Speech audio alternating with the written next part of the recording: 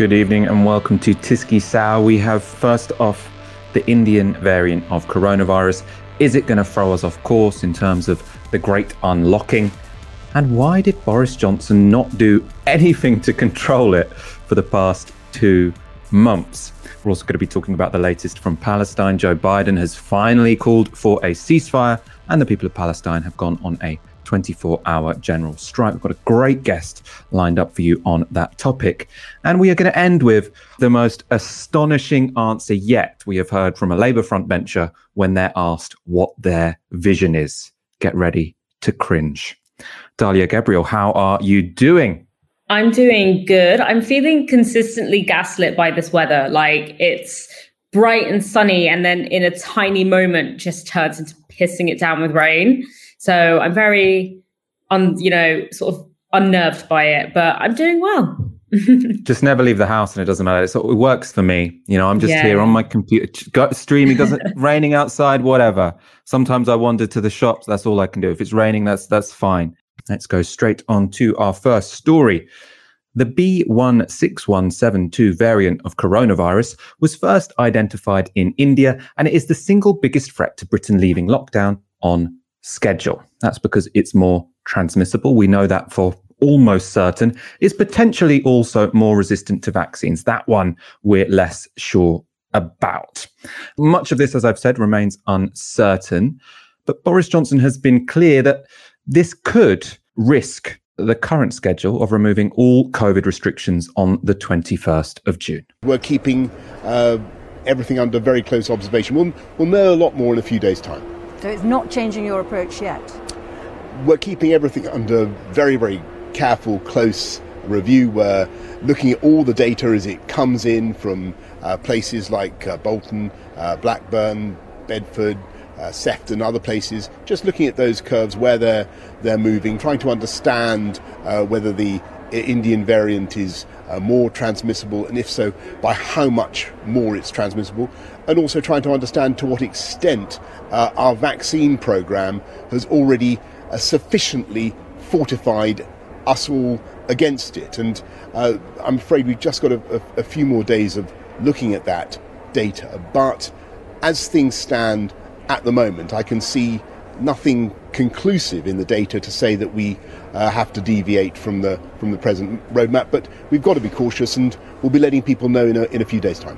So up for debate there is whether or not all restrictions will be removed on the 21st of June. Remember, we were supposed to be able to go to clubs and to basically, fundamentally go back to normal. Depending on how transmissible this new variant is, that could be at risk. That's the future. There are some suggestions that there were people in government who were concerned about the loosening of restrictions that already happened this Monday. That's because of the spread of this new, more transmissible variant. Sky has reported that urgent discussions were being held in Whitehall nearly 2 weeks ago over what to do about the Indian variant, with some advisors urging ministers not to proceed with this week's stage-3 lockdown lifting on Monday. Some scientists believe that decision to unlock was a mistake, while a Tory source said that some ministers were sympathetic to the idea the PM was pressing ahead too fast. This all makes sense. Again, lots of uncertainty. It could easily turn out to be the correct decision to open on Monday, but there are some significant risks here. And that's because while the vaccination program is going well, I think 7 out of 10 adults have now had their first dose of the vaccine. That still leaves 30% of adults without it. And if you include children who at the moment can't be vaccinated, 45% of the population remain unvaccinated. Now, we don't know quite how much more transmissible the Indian variant is, but it could be up to 50% more transmissible. And so it's easy to imagine how opening bars and restaurants, which are in many cases frequented by people who are under 40 who might not have been offered that vaccine yet, that could create new surges and new cases. As I say, in terms of what implications this will have, what exact implications this will have for policy in Britain, there are still more uncertainties to work out. Something we do know, though, is that because of this variant, our schedule for unlocking is at a risk it wasn't at beforehand. We were doing pretty well. If you remember what the politicians were saying, what the chief scientists were saying, it was almost getting close to, everything is going as well as it possibly could have gone. That has all changed in the last 2 weeks, which raises the question, how did we get here? Why did Boris Johnson let us get here? I'm going to give you a timeline of how we got to this mess. And the key thing here is why it took so long for Boris Johnson to put India on the red list so that people would have to quarantine, go into mandatory hotel quarantine on arrival in Britain because of the prevalence of a variant of concern in India. Let's take you through the last couple of months. So the 22nd of March is the first key date I'm going to show you.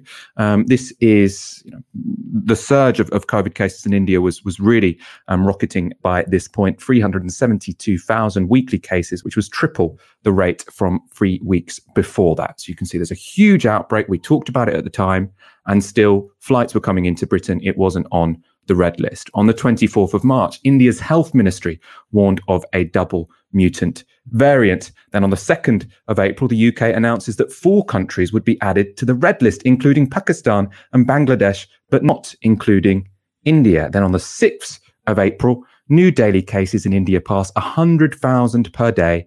Johnson refuses to cancel his trade trip to India planned for later that month. Going to go on to a few more dates in a moment. First of all, the thing to notice here, you've got a huge outbreak in India. We were talking about it at the time. Everyone was talking about it at the time because it was so shocking and awful. Still is, by the way.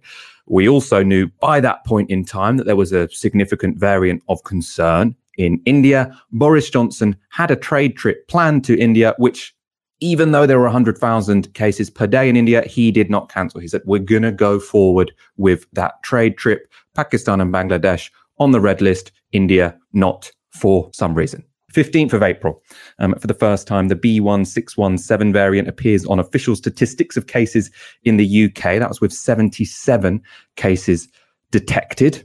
Then on the 19th of April, the number of cases with Indian variant rises to 103. Boris Johnson then finally cancels his trip to India, and Matt Hancock announces India will be placed on the red list. However, it's not for another 4 days until red list restrictions come into force for travellers from India.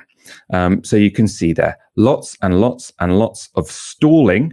It was a month between the period when the Indian Health Ministry warned of this new mutant and Britain introduced restrictions for travellers from India. So this could have been foreseen well in advance, and nothing happened. Now, as I said, the key question here is, why did India get placed on the red list 3 weeks after Bangladesh and Pakistan? Why would that happen? Now, the accusation against Boris Johnson is that's because he was trying to work out a trade deal with India, but not the other 2 countries.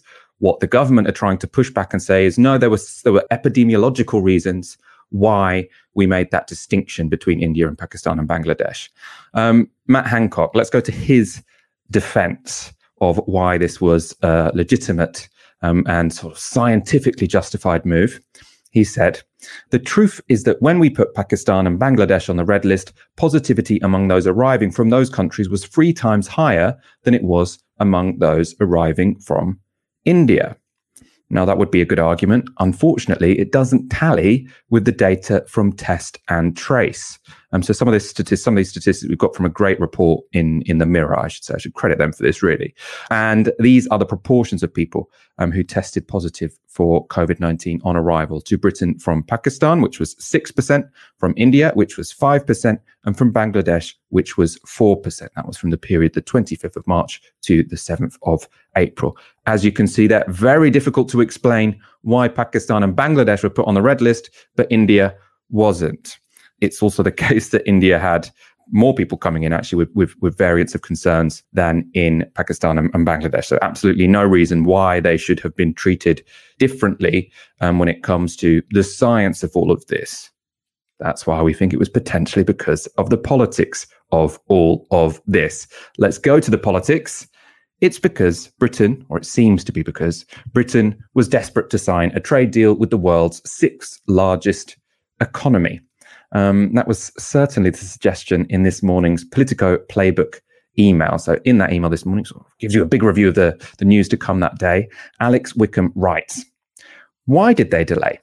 Despite Downing Street's strenuous denials, there is barely anyone in Westminster who doesn't think the government held off putting India on the red list because Johnson had a trade trip to the country planned.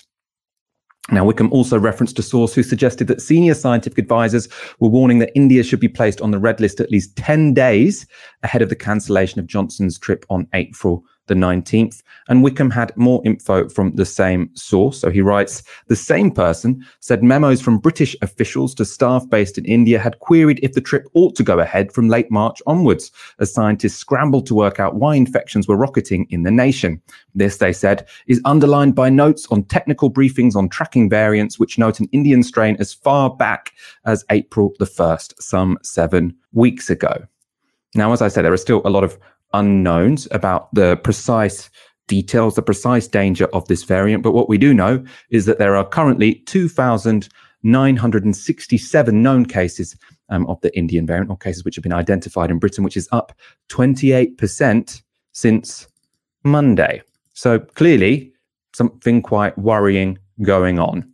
Dalia, I want your thoughts on this. Yet again, it seems that we have had Boris Johnson put politics and short-term economic interest ahead of public health. In terms of the economy, it's clearly going to backfire if he now has to delay the ultimate unlocking of the economy. But it does seem like no lessons have been learnt at all over the past 12 months. I mean, that is the story of Johnson's handling of the pandemic, isn't it? And I just want to say, you think everything is under control and, going as scheduled. And then someone whips out the phrase double mutant variant and you're like, oh, we're just puny humans. Like, we don't stand a chance.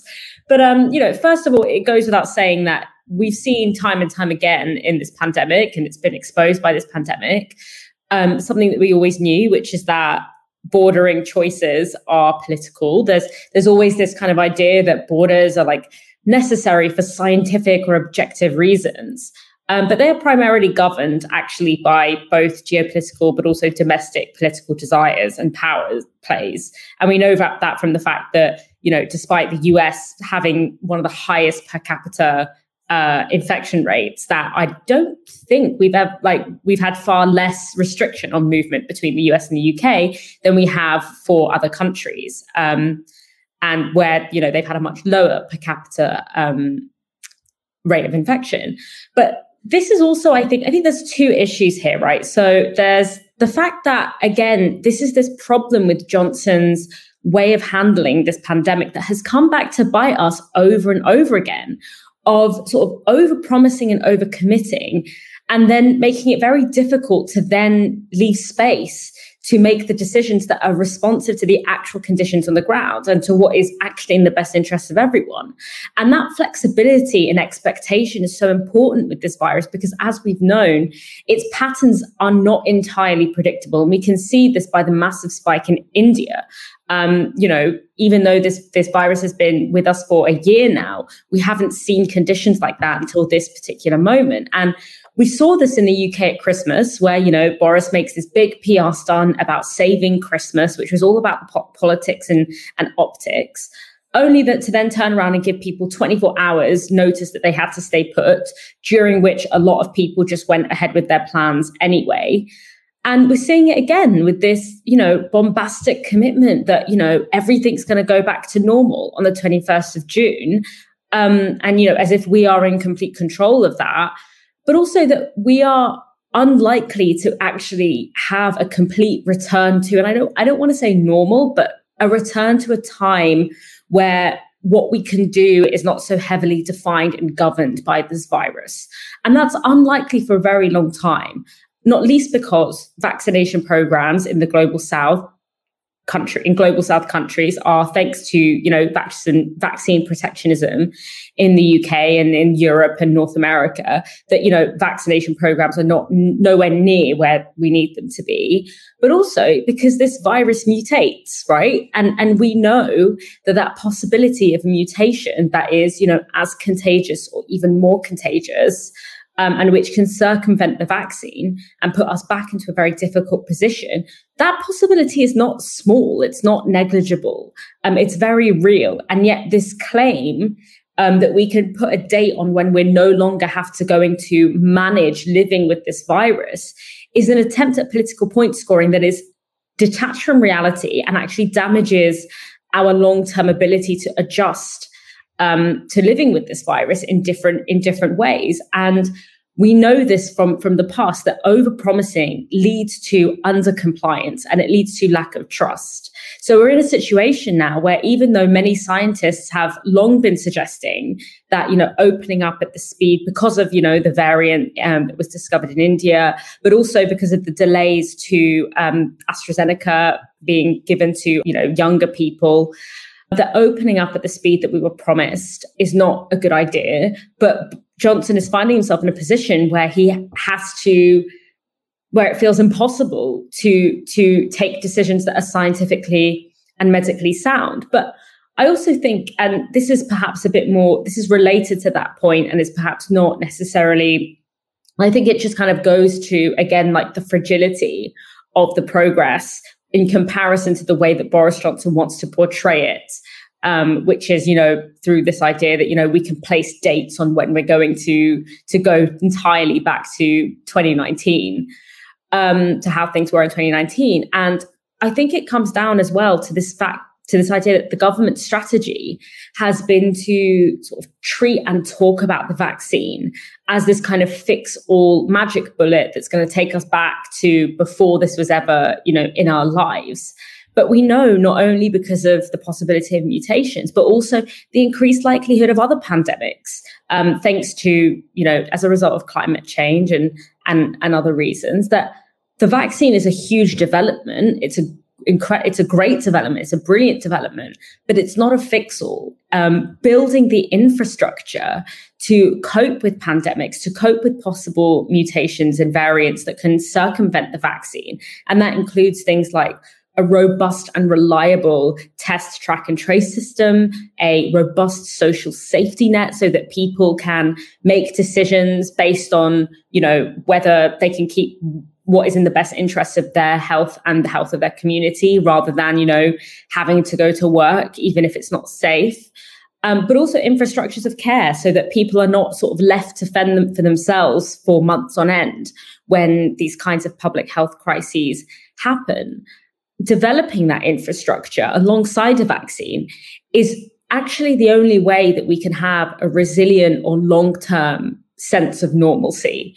And I think that, to an extent, the vaccine is offering a dangerously reductive sense of hope that, is allowing the government to kind of paper over the fact that they haven't learned the lessons from this pandemic to actually prepare us for the very real possibility of, vaccine-resistant mutations and other public health crises that are likely to become more regular as a result of climate change. One of the reasons that countries like South Korea were so effective in managing this pandemic, even before there was a vaccine and even before we understood even how to treat the virus well, was because they learned the lessons from SARS and they built the infrastructure and were able to rely on that infrastructure that had been built as a result of the SARS pandemic. But I'm not convinced that the government has done the same here. And that worries me. We're going to go through one other controversy today. This has been, again, about travel, but not so much about the holes in the restrictions in the past, but what the new rules are and the confusion about what the new rules are. So if you weren't aware, travel is no longer, or holidays are no longer banned. That's since Monday. We now have a traffic light system where countries are either on the green, the amber, or the red list. On the green list, you can go there with fairly few restrictions. The red list is as it always was. You're not supposed to go there at all. The amber list, government ministers have been fairly ambiguous about when you should and shouldn't go on visits to those places. Now, that was a line of attack from Keir Starmer to Boris Johnson today at PMQs. Let's take a look at that exchange.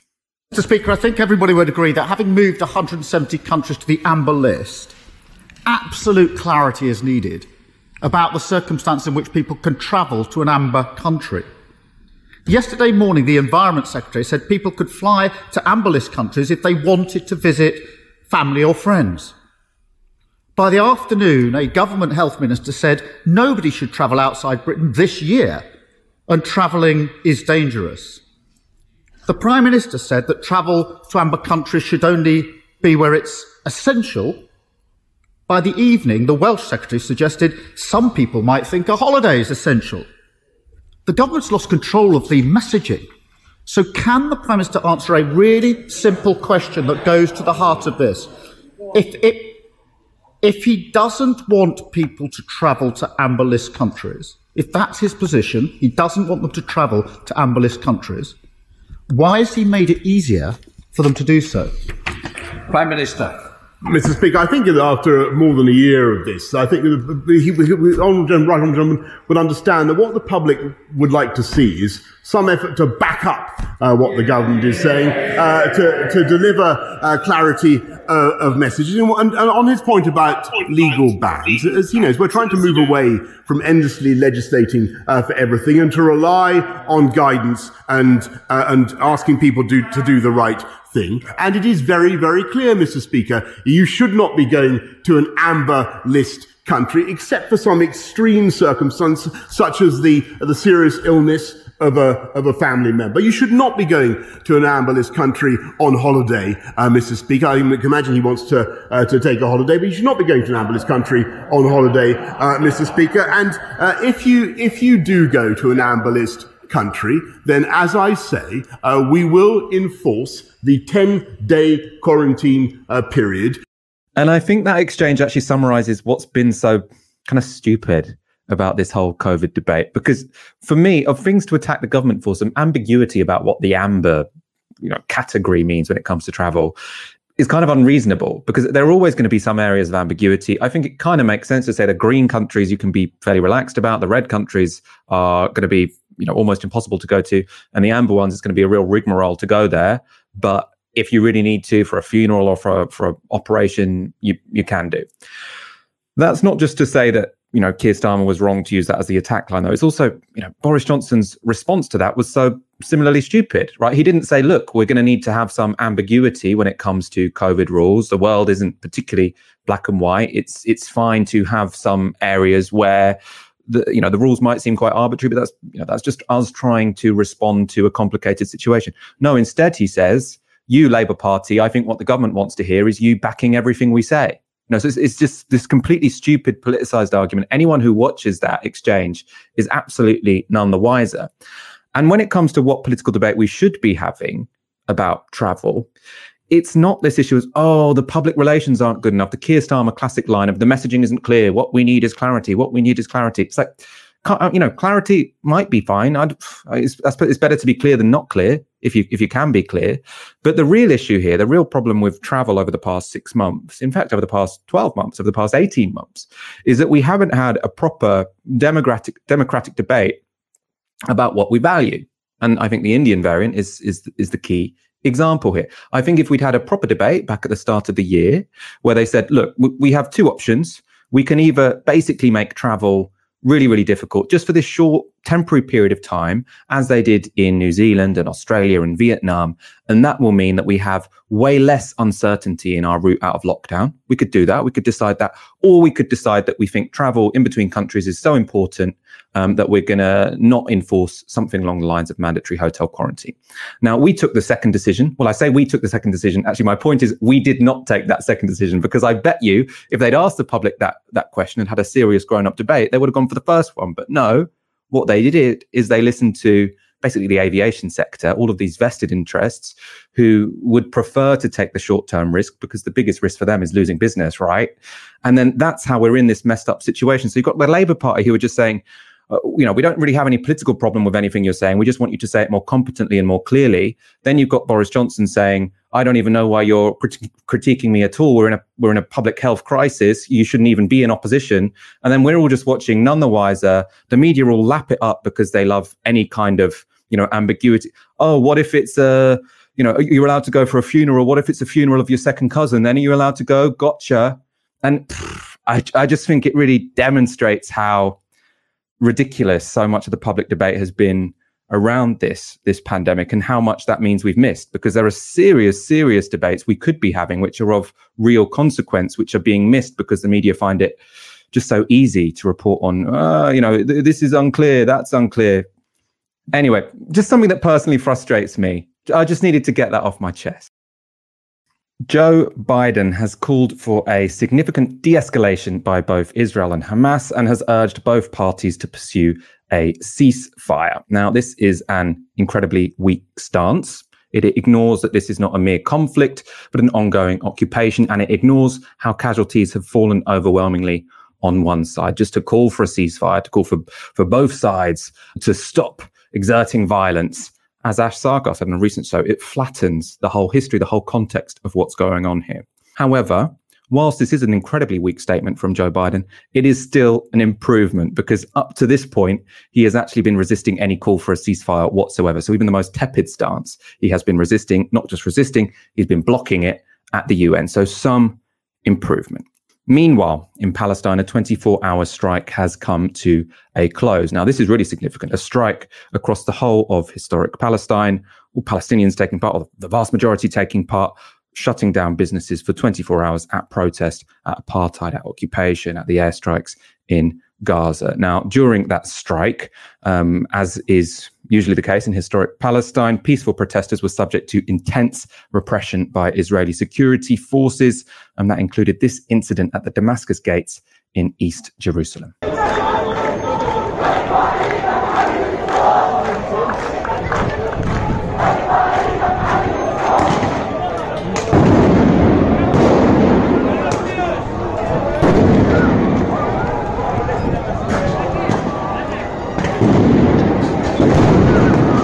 So what you saw there was a peaceful protest, and then the Israeli police throwing stun grenades at protesters. Now, a stun grenade, if you live in Britain like me, you probably never experienced one.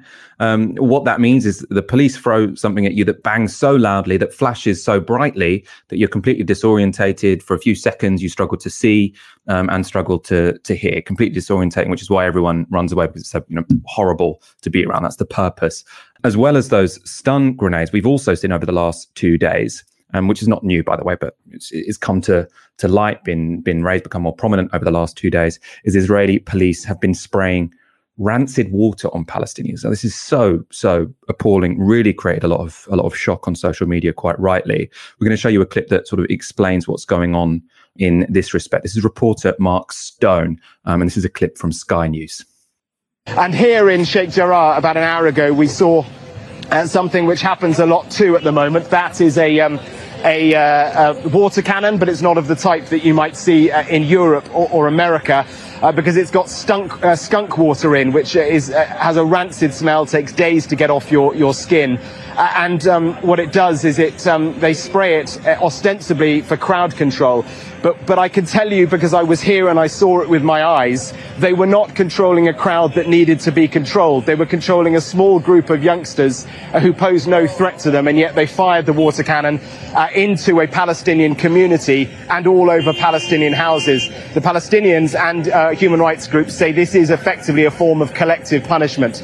And lastly, down at the Damascus gate a little bit earlier on, as part of this mass movement of Palestinians expressing their views, a group of Palestinians were walking out of the Damascus gate of the old city and up the steps there, and then without any warning, the Israeli police threw stun grenades and everyone fled. Again, unnecessary crowd control. We've put this to the Israeli police. We've asked them why they're doing this sort of thing, and they say where they make mistakes, they investigate. But I've worked here for quite some time, and I can tell you that when you ask the Israelis for investigation, they say they're doing one, but you never actually get the results. Those are the facts. That's what's happening here on the ground. We do ask the Israelis for a response. They say they'll give it. Often it doesn't come. So lots to talk about over the past 48 hours. That general strike, a form of resistance, appalling, grotesque repression you saw there in those two clips, and also a changing stance from the United States, from Joe Biden. To talk about all three things, I'm delighted to be joined by Nasser Al-Masri, a Palestinian-American PhD candidate in political science at MIT and a member of the Palestinian Youth Movement. Most of our audience will be familiar with the purpose of a strike. Usually it's to cause losses to your boss so that they have to listen to their workers. In this context, I suppose a decolonial context, or a context where you're fighting a state, what does a strike do? What's the strategy? What leverage is being used there? There are a number of different parts that we can focus on here. So first, This strike has, beyond just having the economic consequences that it will have, which I'll discuss in a moment, I think it was important because it brought together Palestinian youth across all areas where Palestinians are living, and beyond Palestinian youth as well, of course. There's a bunch of civil society groups that were sort of signed on to the strike as well. But historically, Palestinians have been very fragmented, and it's not just related to sort of internal struggles or ideology or location, etc. But it's just the fact that they live in different places and under different circumstances, in refugee camps, in other parts of the West Bank, as Palestinian citizens of Israel, in historic Palestine, in Gaza, in Lebanon, etc. So I think that's one of the key components here. But to your more directly to the point here, the strike had significant consequences, I think, on the Israeli economy, and sort of showed sort of the power that Palestinians have. I think one of the biggest sectors that sort of uses Palestinian labor inside of Israel is construction. And so there are something like 65,000 construction workers that come from the occupied, West Bank and come into Israel to work. Reportedly, 110 of them showed up out of 65,000 yesterday. And so you can imagine the consequences. I saw some numbers that were in the ballpark of $40 million, were basically lost yesterday, which I think translates to something like 30 million British pounds. So I think, if we're talking about numbers, right, this is just in one day, and you can imagine that the delays and the backups would become extremely costly. And even beyond, sort of the construction industry, 50% or so of pharmacists inside of historic Palestine, inside of Israel, Palestinian citizens of Israel, 50% of the pharmacists, they make up 25% of doctors and nurses, more than half the construction workers. So we're talking about almost a fifth, or around a fifth of the labor force didn't show up to work yesterday. And so that, you can imagine the consequences it had. You can imagine the pressure it puts on the Netanyahu government, on Benjamin Netanyahu, and sort of this process they're going through, attempt to form a government. You can imagine the consequences it has, as you say, for their bosses, right? And so, the sort of the end goal here was to leverage that power across all the places where Palestinians are living in order to sort of make their voices heard in a more direct material way, if you will. Let's talk about the other form of pressure being exerted on Israel right now, which is international. Calling it pressure might be being too kind to what Joe Biden is currently doing. But he has moved from, a completely morally abject position, which is to say Israel has an absolute right to self-defense, and therefore essentially condoning the airstrikes in Gaza, to saying what I want to see is a ceasefire. Is that a significant shift? Does that exert pressure on Benjamin Netanyahu? And do you think that means a ceasefire will essentially happen quite soon now? Yeah, it's hard to say when it'll happen. I think there's something to think about here. I think on the U.S. side, right, Biden has, obviously the U.S. has blocked Security Council resolutions multiple times this week. But Biden is feeling the pressure, and he has. And this is the same thing with his immigration policy recently that he backtracked on. We were talking about COVID a little bit earlier, and related to the patents, right? He's backtracked on a significant number of issues. And this is now, the pressure is breaking through to him. What does it mean for an actual ceasefire? I couldn't say for certain, but it looks like, the negotiations that have been, ongoing sort of behind the scenes, it appears to be at a point where Israel has a desire to continue pummeling Gaza, using this sort of collective punishment. And so the fact that Biden is finally leveraging pressure on Netanyahu, I would imagine in the next week, you're going to hear, if not a ceasefire, you're going to hear an outcome of rejected ceasefire by Israel, which I think could potentially bring the United States and Israel at sort of loggerheads about where they're going. I don't know for certain if Netanyahu can withstand sort of Biden's pressure. We're going to find out what he thinks he can do. He's already taken sort of actions that he wouldn't have taken under Obama's presidency, and so it's unclear exactly what is going to develop. But I have a sense that in the next week or so, you're going to see some conclusions coming out regarding whether they're going to stop or not. Obviously, a ceasefire is urgently needed, mainly for the people who are living in Gaza, who are living through hell right now. At the same time, there is a danger that as soon as a ceasefire is announced, the world's media, say, "Oh, problem solved. Quiet has happened again. Quiet has returned." The pressure goes off Joe Biden, and the scenes I showed at the start of this section of Israeli police firing skunk water at people, rancid water at Palestinians, the kind of thing, it just seems so degrading, so dehumanizing, and throwing stun grenades at peaceful protesters, obviously the expulsion of citizens of Sheikh Jarrah. The list can go on of the various oppressions which are separate from airstrikes in Gaza. Are you concerned that once a ceasefire happens, Israel will essentially once again be off the hook? Yeah. So, I mean, this is not the first time that there's been an extensive bombardment of Gaza. There's been, coverage of it. And then it sort of went back to the status quo afterwards. It happened in 2014, 2008 and 2009. I could keep going back in time. And so I'm absolutely with you that is a potential danger. I think there's a couple things that are different this time. So for the first time, at least, in history, I'd say the first time in history, really, the U.S. Congress people have made their voices heard regarding their concerns about not only Israeli actions, right? Concerns is a very light word. Their complete opposition to sort of Israeli violence. But they've also called on the President of the United States and other of their counterparts in Congress to bring about an end of U.S. support to Israel, especially the blank check that they provide to Israel every year. And so I think I don't think we should wash that away as nothing. I think this is a meaningful move in the right direction. The sort of Congress has moved to the left, I think, to the surprise of some folks in the United States. And I think a lot of younger folks increasingly are aware of what is going on in Palestine and elsewhere, and are strongly supporting sort of changes in U.S. policy. And that relates to the second point, which is a lot of this was broadcast on social media. The traditional news media, you're not included, right? The work being done here is fantastic. But the traditional news media, we're talking CNN, Reuters, right, et cetera. A lot of these news media they're not giving fair coverage to Palestinians. And, I could share tons of statistics on how much they cover Palestinian deaths versus Israeli deaths, for example. So I think there's a significant shift in sort of the way people are understanding what's going on in Palestine, the views that people have.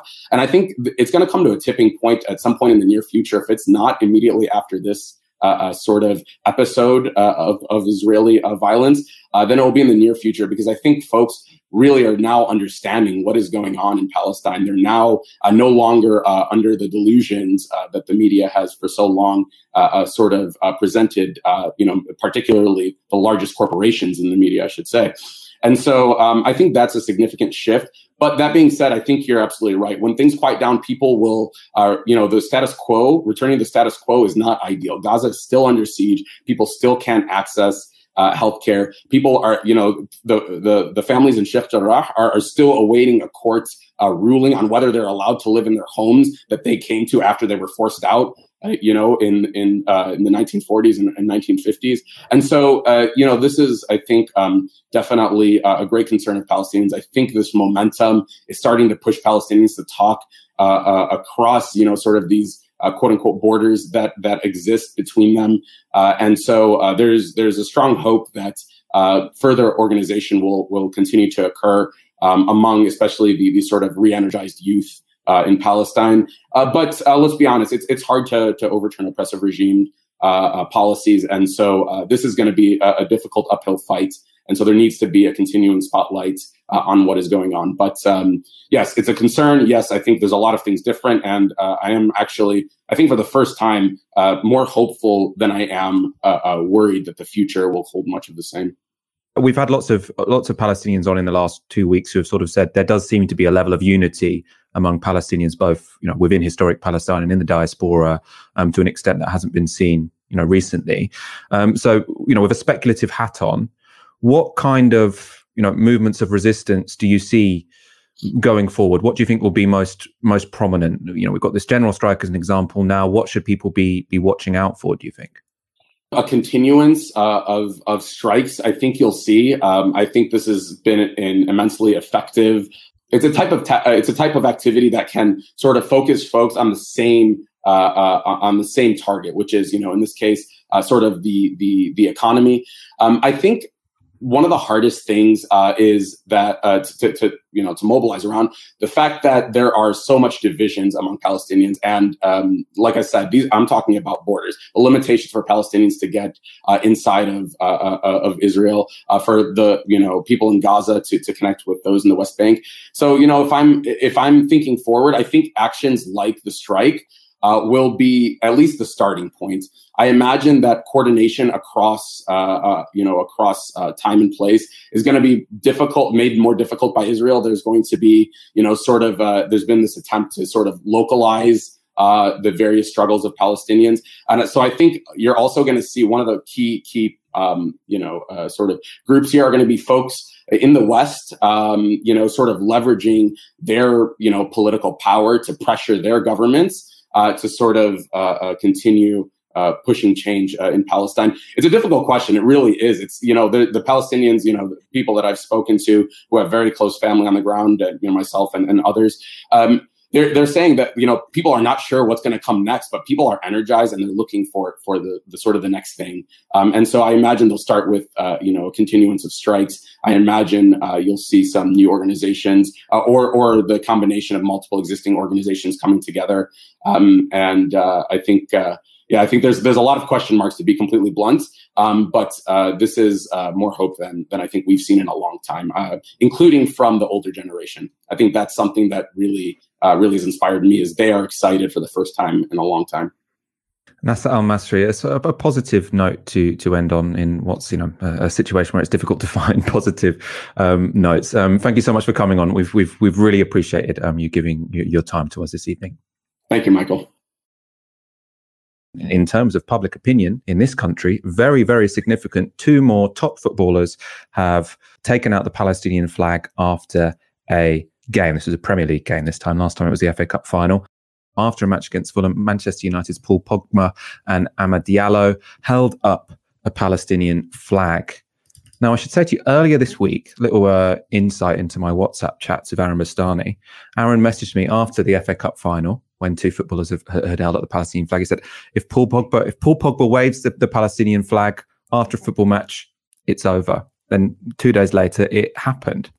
Dalia, I want to go to you on this. I know we normally avoid football when it's just us 2 on the shows because we struggle. But it does seem like the resistance to the oppression of Palestinians is really widespread. It's by no means just limited to the usual suspects this time around. I feel like potentially a tide could be turning. I think it's really difficult to say, as Nasser pointed out. I think oftentimes when there are these flashpoints, these sieges, obviously there is an ongoing constant violence taking place, but we often see a lot of, people speaking out, and we see, sort of a bit more awareness being built, and it often feels like things are about to change. And then sort of once there's a kind of ceasefire, we go back to that status quo. And I think the fact that Nasser mentioned that the older generation are feeling differently about this is really significant. But I think, the fact that we are seeing people speaking out now, particularly in the UK, and I think the shift in Congress in the US is absolutely a watershed, because there's always been a very different approach in Europe. There's always been a much stronger Palestine solidarity movement in Europe than in the US. It's always been very difficult. But the fact that we're seeing people speaking out is so significant, because there's been so much thrown at stigmatizing being internationalist in public life, in the public sphere. It's been portrayed, especially over the past few years, it's been portrayed as everything from, snowflake wokeness or bleeding heart liberalism to actually very dangerous, where people who express internationalist solidarity, especially with Palestinians, is marked as kind of dangerous and to be kind of excommunicated from public life. So the fact that people are still speaking out, and that, that attempt to stigmatize internationalism in that way is sort of hasn't stuck, is incredibly reassuring, because I was concerned. I was worried that, it had been effective.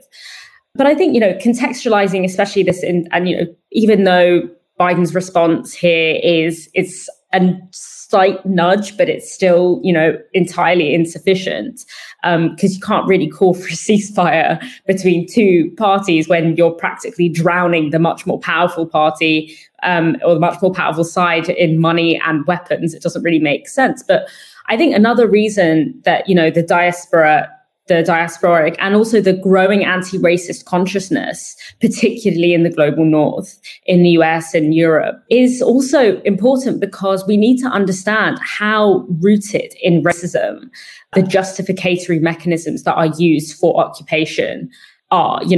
In what ways has clear attack and clear oppression been successfully framed as self-defense? And it comes down to this idea that Arabs, Palestinians, Muslims, people who, we are grouped together on the basis that we are something to be afraid of, that we're inherently dangerous, irrationally barbaric, and that preemptive violence is required and inevitable and natural because of who we are. And that is why this violence is indiscriminate. That is why it's constant, because it's the mere existence of Palestinians that is deemed threatening. And there is something about, the use of rancid water being sprayed on people in a way that sticks to their bodies for as they kind of for days afterwards, that is so kind of symbolic of that. And I think that awareness of the role that racism plays, of how, this idea of reframing and being able to successfully frame occupation as self-defense, and how rooted that is in, and how much it resonates with those scripts of fear and disgust in which Arabs and Muslims are enmeshed, and how powerful that is. And I think that growing anti-racist consciousness that we've been seeing since 2015 has played a really significant role in how diasporic communities, whether Arabs or not Arabs, are responding and understanding really what's going on here, and is cutting through a lot of that media discourse. Cutting through that media discourse, it can feel like a bit of a barrier has been broken. So maybe I'm being overly hopeful today. Of course, we do love your super chats. We are also completely dependent on our supporters. If you are a supporter, thank you so much. If not, please do go to novaramedia.com/support and donate the equivalent of 1 hour's wage a month. Final story. The Labour Party has been struggling of late to explain what it stands for. This has damaged the personal reputation of party leader Keir Starmer, and it's also left shadow cabinet members in awkward positions when they're asked about Labour's vision and they have nothing to say. The farce continued when Shadow Health Secretary Jonathan Ashworth appeared on Good Morning Britain to give this astonishing answer. Have you guys sat down yet and decided what policy? I mean, have you spoken to Keir Starmer? Have you sat in a room and gone, right, guys, what does the Labour Party stand for? Have you had that conversation yet? Well, of course we have our shadow ministerial, so our sort of cabinet meeting. Can you share it with us then? What does the Labour Party now stand for? I can't. They're confidential meetings. I can't. Confidential meetings? You're a political. Share it with it's very clear. The Labour Party is. So it's confidential. Normally when Keir Starmer gets asked, what's your vision? Our vision, it says something completely banal. Our vision is we're going to look outwards. Our vision is we're going to speak to the country. It means absolutely nothing, but at least it kind of, it works syntactically, even if it doesn't have any content. Jonathan Ashworth just went, it's confidential. Sorry.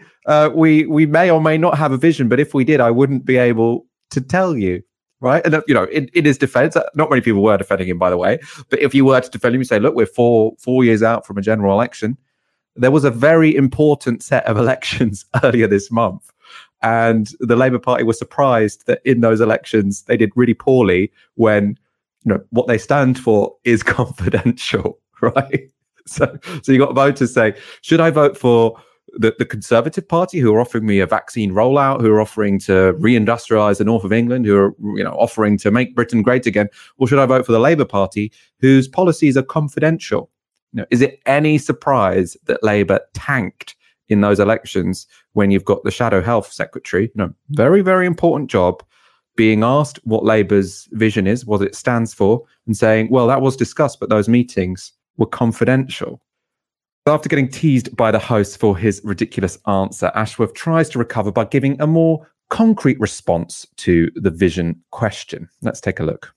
The Labour Party understands that we have got to speak to the British people about their priorities and their interests and their concerns. And we're launching a big policy review, which we're going to take to the country, and we're going to engage the country in a discussion and a debate, and we're going to listen to the country about what it is they want, how they want this country to change. Because when I travel across the country, and I see it for myself in my own Leicester constituency and where I live in Leicester, that we can do much better than we're doing at the moment. Our schools can be much better. Our NHS can be much better. We've got nearly 5 million people on the waiting list. We need to sort that out. We can do much better to make the air that we breathe cleaner and our communities greener. And we can do more to invest in making our communities safer. And we've got to do more in the economy so people have well-paid jobs, not relying on low-paid temporary work or zero-hours contracts so they can buy their own home. All right. These are big issues that we're going to be focusing on in the weeks and months ahead. Okay, It is ironic, though, isn't it, Jonathan Ashworth, when you say we need to tell the electorate what we stand for, but we can't yet because it's confidential. Well, I was talking about the particular meeting, but I mean, look, we are going to be having a big policy review with the country, and of course the meetings aren't that confidential. That was more of a sort of throwaway comment. But look, we're having a big policy debate and discussion with the country, and you'll see Labour coming out with exciting ideas.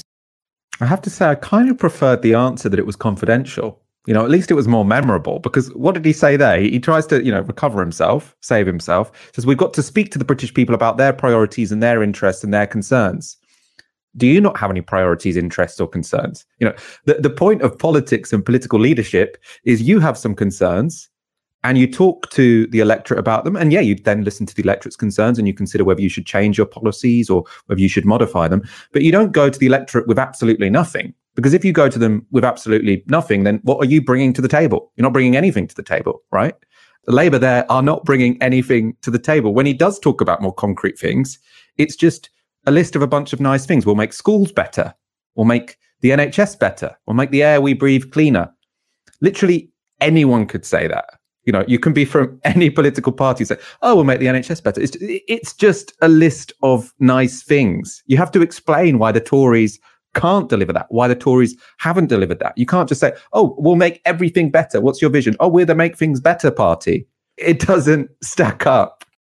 I mean, it feels like Groundhog Day. It feels like every time I come on Tisky, there's another one of these interviews. And my question is, how have they not workshopped a better response to this? It's been several weeks now. Like, this is not a gotcha question. This is not unpredictable.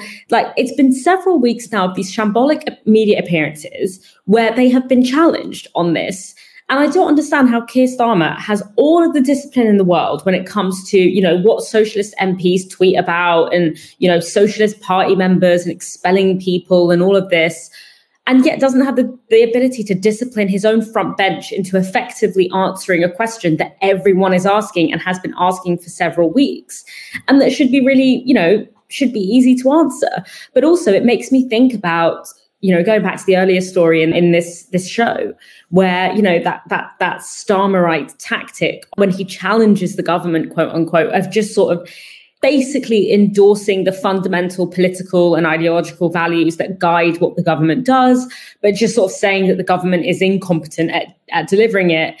That doesn't work when you look significantly more incompetent. You need a better tactic. And I think also that's the kind of strategic question. But then thinking about actually, the kind of moral and the ethical and the political question here. We are living in a moment when there is so much space for really transformative vision and for really transformative thinking. We've got multiple crises that are overlapping with each other, from, climate to COVID, to the crisis in employment, in, the fact that so much of the work that people do is not enough to sort of to adequately look after themselves and to adequately have security and stability. And this is one of those historical moments, a once in not just a generation, but several generations opportunity where the contradictions and the problems in the existing system are being sharpened and are being lived through in really visceral ways. And it's in these moments when resistance out of and replacing of those systems can be consolidated, whether it's, through transformative visions around work, whether it's transformative visions around climate change, ecology, or or decentralization. And we have to remember that this is how neoliberalism itself gained power. It was through approaching a moment in crisis with transformative, obviously we believe for the negative, transformative visions, building the power to make that actually happen. It's not easy. It's not a struggle. It's not easy. It's an uphill struggle. But it's also incumbent upon us. It's our historical duty as the generation living in this particular moment where we meet this cross-section of crises to be up to that job. And for Labour, something called the Labour Party, to be languishing in this moment and to be so indifferent and so anemic and to have no ambition other than to simply lower the expectations of what can change. It's a giant abdication of that duty. And what it will mean is that the space to reinvent and reconsider the way that we live our lives is going to be left to much more dangerous forces. And I think history is going to be very harsh on those who didn't have the mettle and sat behind and let that happen. We're going to go to our final nugget of information for you tonight, which is new ratings, which has come out on Keir Starmer, his personal ratings. This is from YouGov, asking people how they assess Keir Starmer according to various criteria, and it's not looking particularly good. Trustworthy or untrustworthy. 26% think he's trustworthy. 36% think he's untrustworthy. We certainly do. Maybe they've been watching Novara Media because the guy breaks every single one of his promises. Likeable, dislikable, also not going well. 24% say he's likable. 39% say he's dislikable. When it comes to decisiveness, the direction of travel is very worrying for Keir Starmer. Since March the 22nd, the number of people who think he is decisive has gone down 7 percentage points. It's now at 18%. And the people who think he's indecisive has gone up 9 percentage points to 48%. Equally worrying when it comes to strength. 14% of people think he's strong. That's down 8 points since 22nd of March. 47% think he's weak, which is up 11. And then finally, and this is the real, I suppose, knockout blow for Keir Starmer, whose whole image was supposed to be based on him being a competent leader. He might not stand for anything, but at least he's competent. Well, not according to the public. So currently 28% of the public say he is competent, which is down 7 points from March. 35% say he's incompetent, which is up 7 points. Dalia, this is very, very damning for the man, isn't it? I am starting to think for the first time, well, I've been thinking this for a couple of weeks now, that Keir Starmer probably won't make it until the next general election. How long do you think he's got? Oh, yeah, to be honest, I think from the beginning of his tenure, I was like, this guy is not going to make it because he so rapidly lost that base that he made up. Especially when he suspended Jeremy Corbyn. I think if he made it to this time next year, I think that would be a good run for him. Where will the leadership challenge come from? That's the question. Angela Rayner, deputy leader. She doesn't like the guy. Classic. And get move. the support within 12 months, I reckon. That's my betting tip for you there. Let's go to a comment. Andrew Bergman tweets on the hashtag TyskySour. How is it possible that Jonathan Ashworth is even more useless at public relations under a leadership that he isn't ideologically opposed to? A harsh but quite entertaining comment there. It is very true. There are so many of these people currently in the shadow cabinet who sort of say, oh yeah, we feel so free now. We really relate to the leader. We can express ourselves. We don't have to pretend we want the leader of the Labour Party to be prime minister. They're supposed to be in their element. They go on television. They can't answer a basic question. Maybe they'll start to realize, actually, it wasn't that bad being a front bench shadow minister with a leader who actually believed in something, because at least you had something to say. At least you had a reason to turn up to the TV studio. Now you might as well just stay at home. Might as well send a cardboard cutout of yourself. It's going to be slightly less awkward than when they ask you, what do you stand for? What's your position on this? And you say, it's confidential. I don't know. All I know is that we're going to look out to the country. We'll work out our position once we've done a focus group in this particular constituency that we're desperate to win back in 2024. I'd prefer to stay at home. Let's put it like that. Dalia, it has been an absolute pleasure speaking to you on this Wednesday evening. It's been wonderful. Thanks for having me. It is always a pleasure. And thank you so much for watching TyskySour tonight. It's always a pleasure to be in your company. We will be back on Friday. For now, you've been watching Tysky Sour on Novara Media. Good night. This broadcast is brought to you by Novara Media. Go to novaramedia.com/support.